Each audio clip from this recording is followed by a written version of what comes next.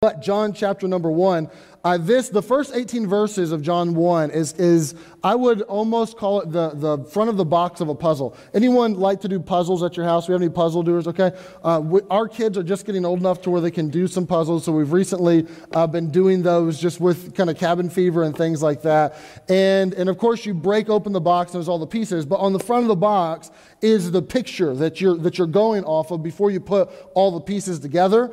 And the first 18 verses of John is really kind of the front of the box to the rest of his gospel that he is giving you in a nutshell in this prologue of Jesus and who Jesus is, and just trying to really not make this long case, but just tell you straight up, here's who Jesus is, and you need to understand him. And then for 21 chapters, he's going to put those puzzle pieces together, and he'll give you different real-life scenarios where Jesus did this, or Jesus said this, or Jesus died for us, and he'll put all that together. But we're at the end of kind of this picture. We looked at the first half last week, and we'll look at the back half this week. And it started with John 1:1 was in the beginning was the Word, right? And the Word was with God, and the Word was God. And now in verse 14, it's like a boomerang. It comes right back around to the Word. And we'll read verses 14 through 18. So look at verse number 14. It says, "And the Word was made flesh." This is Christmas. This is the incarnation right there. "The Word was made flesh and dwelt among us, and we beheld his glory, the glory as of the only begotten of the Father." That is in parentheses, which is important. "Full of grace and truth. John the Baptist bare witness of him and cried, saying, This was he of whom I spake. He that cometh after me is preferred before me, for he was before me. And of his fullness have we all received, and grace for grace. For the law was given by Moses, but grace and truth came by Jesus Christ. No man hath seen God at any time, the only begotten Son, which is in the bosom of the Father, he hath declared him." Well, let's just walk through this passage. I told you at the beginning, all right? I'll give you my best shot, but you got to give me your best ear, okay? So don't glaze over on me. Don't check out. I'm gonna give you my best shot here. So here in these 5 verses, there are at least there's way more than 6, but I'm just gonna boil it down to 6 ultra important lessons that you can learn from these 5 verses in John chapter number 1. And we're just going to walk through them piece by piece by piece. Really, I struggled to boil it down to 6. There's a lot more that I'd love to give you, but we'll leave it at this. So here's lesson number 1. I think you could say it this way. The incarnation eliminates indifference. So this verse 14 starts with just stating in no uncertain terms the incarnation of Jesus. It says that the Word was with God, the Word was God, all things were made by him, talking about God. And it says very plainly that this God, the Word, was made flesh. In the person of Jesus Christ, in his birth on Christmas morn, you find that the Word is made flesh. And this is telling you just flat out that when you had Jesus, you had God in the flesh. And we learned last week that John's audience, when they heard the Word, they would have understood the Word, the Logos, to be the one who holds everything together, the answer to life's most essential questions, that this is the Word. And he says that this Word took on flesh, that the eternal Creator God now becomes man, and he dwells among us. He tabernacles among us. You could say he pitched his tent with the humans, is what this is saying. That God came down and lived with man and descended into the context of humanity. This is what Paul says in Colossians, that in Jesus dwelleth the fullness of the Godhead bodily. That all of God was in that body. That God came down and took on flesh. This is a doctrine that John would write in 1 John, not his gospel, but in his epistle. And he says of this doctrine that this is one of the ways that you can know if someone is truly of Jesus or not. This is an acid test to know if they truly are Christian or not. This is one of the ways you can know is, do they testify to the incarnation? Do they say that Jesus was God in the flesh? This is how he puts it. I'll read it to you. It's in your little outline that you get in your bulletin. But he says in 1 John 4, "Beloved, believe not every spirit, but try the spirits whether they are of God, because many false prophets are gone out into the world." Okay, John, how do I do that? Just at random? No, here's how you do it. "Hereby know ye the Spirit of God. Every spirit that confesses that Jesus Christ is come in the flesh is of God. And every spirit that confesses not that Jesus Christ is come in the flesh is not of God. And this is that spirit of Antichrist, where ye have heard that it should come, and even now already it is in the world. He says one of the ways that you can identify if someone is a heretic or not, if someone is true to Christ or not, this isn't the only way. Paul will give some others in Corinthians and other places, but this is one of the ways you can know, is do they testify to the incarnation? This is one of the most basic theological affirmations of Christianity. Do you say that God became man? He took on flesh in the person of Jesus Christ. And Christians can differ on a whole lot of theological issues, but this is one you can't differ on.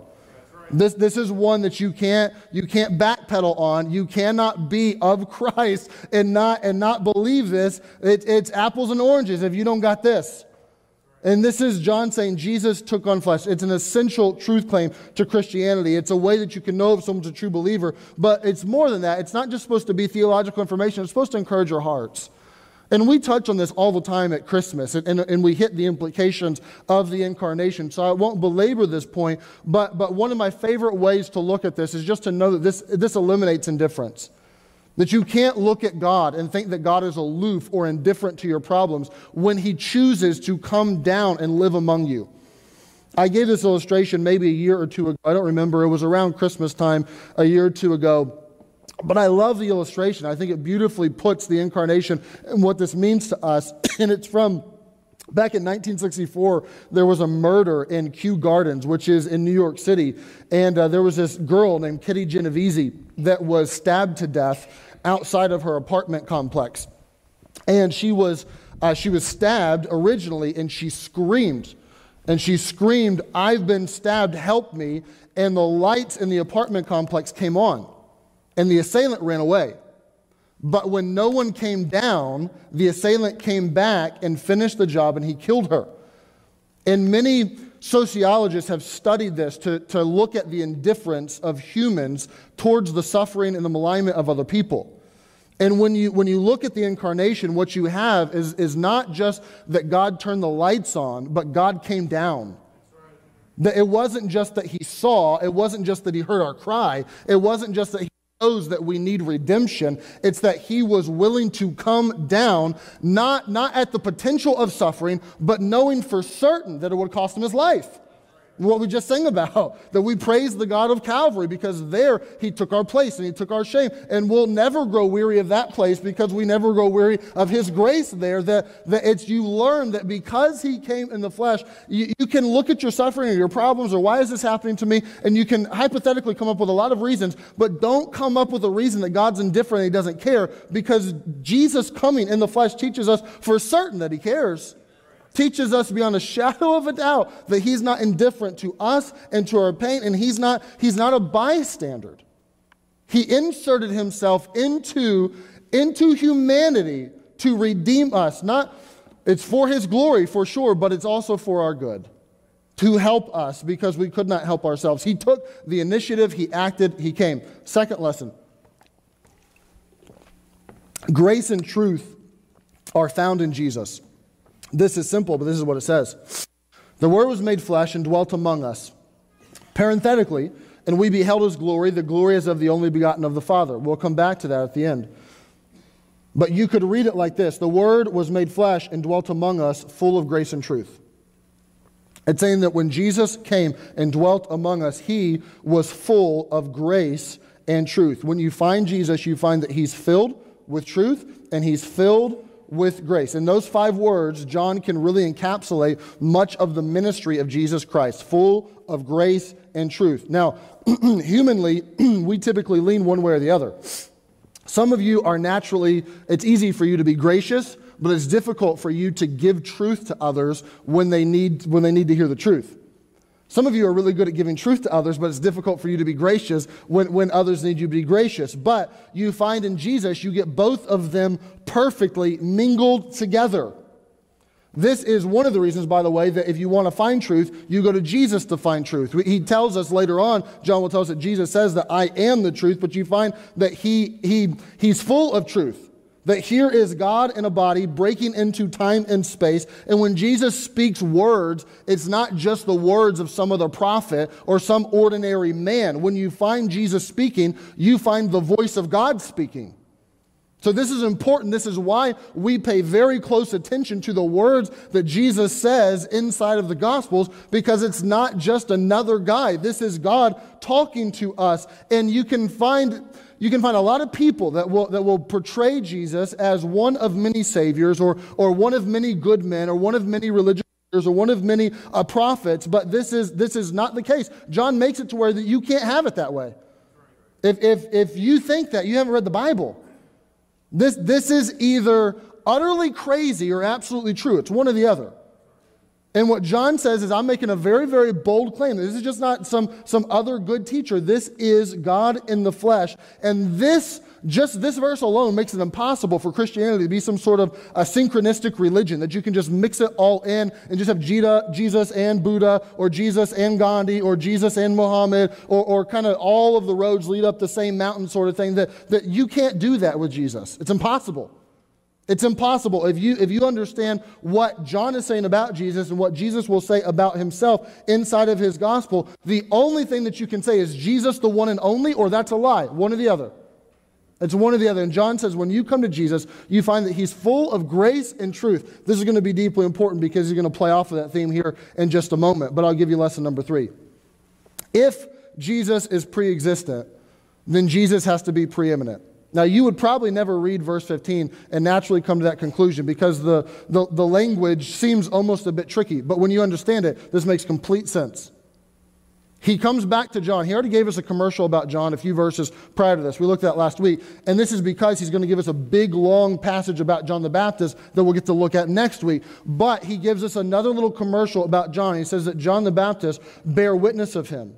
And John cried, saying, This was he of whom I spake, that he that cometh after me is preferred before me.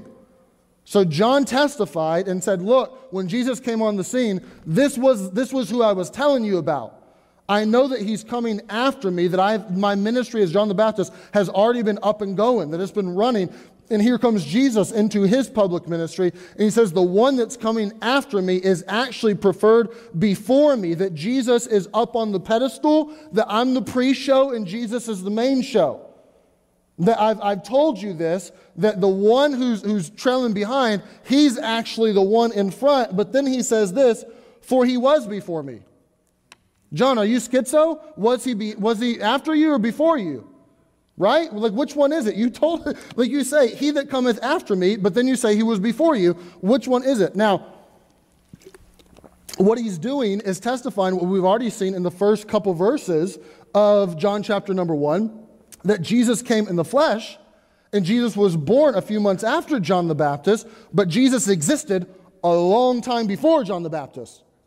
That this is the eternal creator God coming in the flesh. This is why when Jesus talks to the Pharisees, and he tells them that about Abraham, and he tells them before Abraham was, I am, that I existed before Abraham, that they're both befuddled and really angry that he would say something like that. Like, I was around before Abraham was even born. Like, this is how old I am. So this is John saying once again the same truth, that here is this pre-existent Jesus. John the Baptist understood this, that he was actually before me. And so because he's coming behind me, I can tell you that he is before me both in his place, in his prominence.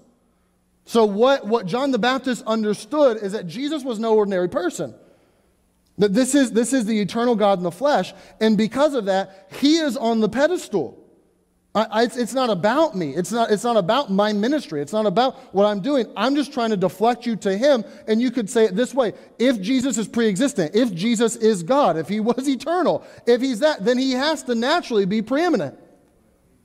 If that's true, that he existed before anything else was, that he created the world, if that is true, then this means that you can't put him in a category with other people, that he has to be preeminent in your life. That if you believe on him and you would say that this is true, then this puts him in a whole different category. He's not just another prophet or another sage pointing to God. He is the God that all the prophets and all the sages pointed to. And John the Baptist understood that, and John the Apostle understands that John the Baptist understood that, and he writes it to tell us, look, we all get this. We get who Jesus was. He wasn't just some good moral teacher. This is This is why when it comes to these sorts of claims about Jesus, that I personally understand logically the people that oppose Jesus and why they do it, and I logically understand the people that are sold out for Jesus and give him their all. I can logically understand. I don't appreciate it or agree with it. I think they're wrong. But I can actually logically understand why someone who looks at that and says, I reject it, I choose to say no to that, I do not believe that, would in turn then say, I think that that's dangerous, and I think that you don't need to teach other people that, and that's some pretty bold stuff that's going to lead people astray. And why they would oppose it, I could understand why there are powers that be that want to work against Christianity, that want to dampen it, that want to suppress it, because they're not believers, they have rejected Jesus, and they don't want this message to go forward.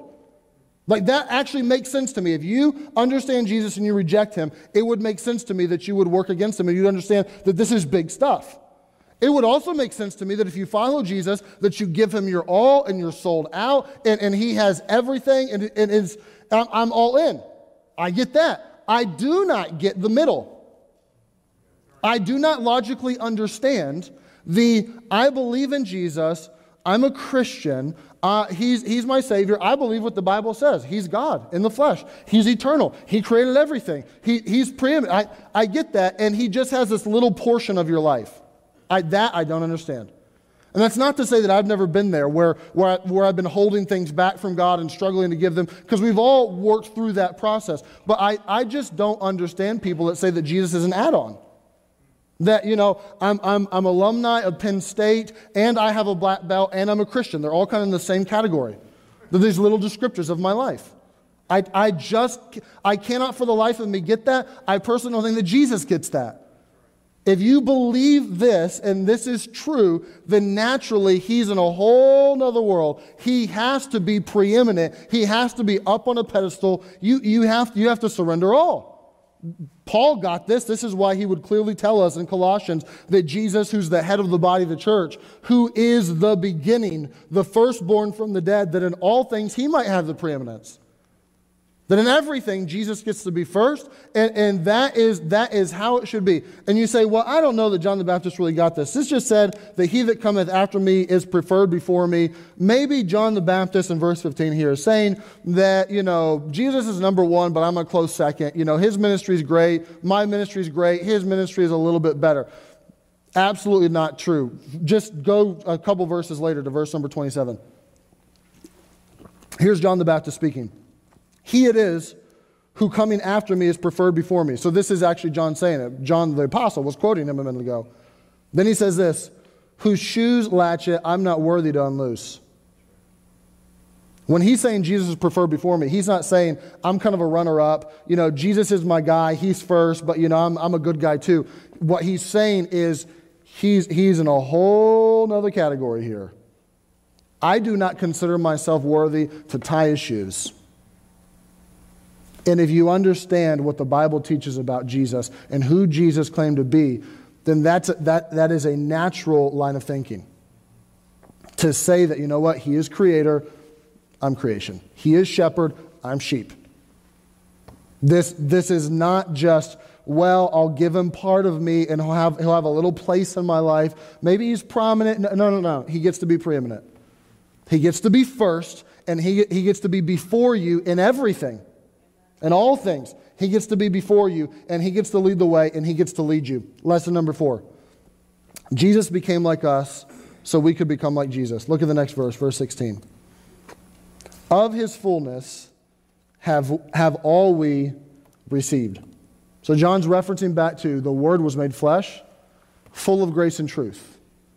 And of that fullness, we have all received. What does that mean? So, this is meaning a couple things, I think. First, to receive him, you have to receive that grace and that truth.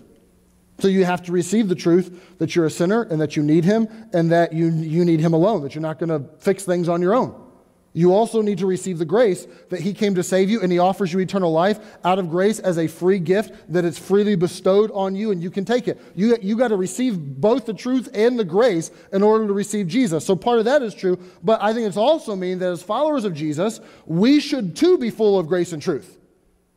That as those that are Christians bearing the name of Jesus, we should be sure that we dip our bucket into the heavenly well, and that we should follow his example and follow the model, and that when we come in contact with those that are followers of Jesus or those that are not followers of Jesus, that we should have grace and truth mingled inside of us, that part of Jesus coming in the flesh is to redeem us, to save us, to give us the adoption of sons, to make us co-heirs with Jesus. A part of his coming is so that we can not just enter into salvation, but then we can be conformed into the image of Jesus through the process of sanctification, day by day by day by day.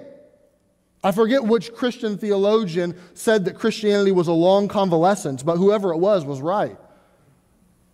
That it's a long, long growth process over and over and over and over again. And we understand that the incarnation and Jesus coming is for our good in that way. And ultimately we get that, and then we give glory to God because he's done that for us. This is exactly what Galatians 4 says. But when the fullness of time was come, God sent forth his Son, made of a woman. So talking about the incarnation. Made under the law. Why? To redeem them that were under the law, that we might receive the adoption of sons. Jesus came made of a woman so that we could become the children of God. He became seed of human so that we could become seed of divine. This is a huge truth that is just all through the Gospels. That this is the mission of Christ. This is why he came. He came not just full of grace and truth, but we receive that grace and truth. And as his followers, we want to bear witness of that. This, I would say, is a very hopeful message. This is great news. This is, I think, a message that our world needs. That in a day and age when many people feel despair, feel lonely, feel hopelessness, searching for hope in all the wrong places, looking to the politicians and it never works, looking to the self-help books, looking to the educational system, whatever has disappointed them, you can realize that here is Jesus full of grace and truth, and we are allowed to receive him and to receive that as well. Then it says this, if that's not hopeful enough, it gives you these three words, which are just, this is the cat's meow. This has been my favorite part of this whole study. The end of that verse there, verse 16, and grace for grace. I'm going to put it this way. Lesson 5, in Jesus, you have an ocean of grace. So this word for is anti. It means in exchange or in the place of. And what this is picturing is grace taking the place of grace, that's taking the place of grace, that's taking the place of grace, that's taking the place of grace. Think maybe manna in the Old Testament that fell on a daily basis. The manna came for manna, for manna, for manna, for manna, over and over and over. That manna exchanged and turned over and turned over, and it came new every single day. And that manna that came fresh every morning, this is a picture into the grace that Jesus was full of, that he now gives to us. And John says that grace is for grace, like waves of grace crashing on the coast, just over and over and over and over and over again. There's grace, and then when you think you've depleted it, there's more grace. And when you think you've run out, there's more grace. And when you think that you've messed up too bad, there's more grace. And over, when you're too lonely and it hurts too bad, you find more grace. And over, John is saying there's grace. There's an ocean of it that just keeps crashing in, wave after wave after wave. There's grace. Amen. That's awesome. Amen. Like, that's awesome. This is not saying that the grace of God has a long wick. This is saying there is no wick. There is no end. This in Jesus, who was full of this, who allows us to receive this, it comes over and over and over. One commentator said it this way. He said, God's grace is like the mighty Niagara. How many of you have been to Niagara Falls? All right, most of us. He said, the grace of God is like the mighty Niagara, thundering endlessly out of eternity into our hearts. How awesome is that? That God would give us grace. Now we show grace sometimes, but our grace is limited, is it not? We mess up, we get frustrated, we cease to be gracious. Not so with God. Not so. He who is full of it offers it to us unendingly. This is a beautiful, beautiful truth. And this is meant to teach you that when you understand this, when you understand that there's grace, grace, grace, grace, you don't endeavor to take advantage of it. You treasure it and you serve the one who has loved you that way. This isn't meant, and Paul gives witness to this and says, because grace abounds, do we continue in sin? No. When you understand this, you treasure it and you want to serve the one who would do this for you, who would love you in this awesome way. And that's our Jesus. That's Jesus. Lesson 6, last one. God didn't just tell you about himself, he showed you himself. Here's verse number 17. The law was given by Moses, and we know in Galatians the law was a schoolmaster, was a teacher. It was meant to show us where we went wrong. The law was given by Moses, but grace and truth came by Jesus Christ. No man has seen God at any time. The only begotten Son, which is in the bosom of the Father, he hath declared him. This is tying back into even what John mentioned in the beginning of verse 14, that we beheld his glory. The glory is of the only begotten of the Father. That what this is saying is that we had the law, we had the schoolmaster, we had where it would show us where we were right and wrong, but we needed more than that, and God chose to give us more than that. Rather than just some instruction, rather than just some learning, he decided to show up in the flesh, and we get to see in Jesus Christ the fullness of the Godhead bodily, and we get to see God living, walking, talking, breathing, acting, interacting, wrestling with certain scenarios, giving truth to people, operating a certain way. We get to see God in the flesh working, and we get to see a picture of God in the flesh. That Jesus is coming to show us the glory of God. Jesus is coming. We don't get to see God face to face, but in Jesus Christ, you get to see God in the flesh is what this is saying. And this is deeply important for a relationship, because any relationship you have, you want to see that person. This is why we put our pictures on our social media profiles. Because in order to have a relationship with people, we want to see them. Jesus is how you see God. If you want to know what God is like, you get close to Jesus. I get tickled at people as a pastor sometimes. People will tell you, I'm just kind of searching for God. Look no further. Jesus. Like right there. Just go to John's Gospel, Matthew, Mark, Luke, just start reading about Jesus, and you will see God, and you'll get to know God. Jesus is the ultimate revelation of who God is. You have God in focus in the person of Jesus Christ. This is what John would say in John 14. He tells us about Philip. And Philip, here's what Jesus says. Have I been so long time with you that, yes, thou hast not known me, Philip? He that hath seen me hath seen the Father. How sayest thou then, show us the Father? You looking for God, Philip? Look no further, bud. You don't got to keep searching. Why are you asking me to show you the Father? You see me. You're seeing God in the flesh. You're seeing me operate. This is what Hebrews 1 tells us. The beginning of the book of Hebrews leads with this. God, who at sundry times and in diverse manners, that means in a lot of different times and a lot of different ways, spake in time past unto the fathers by the prophets. But he hath in these last days spoken to us by his Son, whom he hath appointed heir of all things, by whom also he made the worlds, who, being the brightness of his glory and the express image of his person, in upholding all things by the word of his power, when he had by himself purged our sins, he sat down at the right hand of the majesty on high. This is saying that God used to speak by the prophets, and he used a lot of different ways, but he chose in Jesus that Jesus comes, and now you get to see God, who is the express image of his person. You want to know what God is like? You go to Jesus. You see him there, the fullness of the Godhead. You see God in the flesh. I read this illustration this week, and I thought it was fitting. There was a farmer who, on kind of a cold, wintry day, similar to today, I guess you could say, heard some thumping on his kitchen door. And he kind of went to the window and kind of peeked out to see who was at his door. And to his surprise, there wasn't anybody there. There were these little sparrows that could sense kind of the warmth of the house, and they were trying to fly into his house. And they were just kind of just kind of flying off the door. And he felt bad for them, so he decided that he was going to go out to the barn.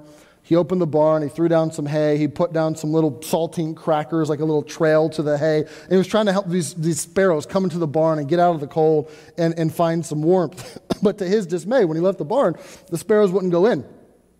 He had somehow scared him. So he decided that I'll try some other tactic. So he decided that he would kind of go around and try to like corral them into the barn, but they just kind of flew away and they wouldn't be corralled. He decided to kind of throw crumbs at them to help them see that like, hey, this is good. I'm not trying to hurt you. And that didn't work. And no matter what he did, he could not get the sparrows to go into the barn that he had prepared for them, trying to help them, but they were too scared. So he went back inside, and there he thought to himself, if only I could become a bird. Then I could communicate with them. Then they would know my intentions to help them. Then they would not be scared. And the farmer thought to himself, who was a Christian man, I think I understand the incarnation a little bit better. And a man becoming a bird is far different than God becoming a man, admittedly. But in the incarnation, you get to see in a far more vivid way what God is trying to do to you and for you when he redeems you, when he offers you salvation, when he offers you grace, that you don't have to be afraid, that you get to see God, that you ultimately don't just get a message about God, don't just get the prophets telling you, don't just get some declaration, you get God in the flesh, you get to see him. You get to see how he lives, how he talks, how he operates. So I think it'd be fitting to ask this. One, who's Jesus to you? I understand that there probably aren't many people that traipsed out on a cold Pittsburgh wintry night who aren't Christian, who are seekers. But perhaps. So I think it's fair to ask, who is God to you? Resist the urge to say, well, I really wish they were here. The person who needs this, the person I've been witnessing to, they're not here. You're here, okay? So who is he to you? Is he a good guy? Is he a moral teacher? Is he a buddy? Is he your co-pilot? Is he the man upstairs? Or is he God? Is he your Savior? Is he Lord?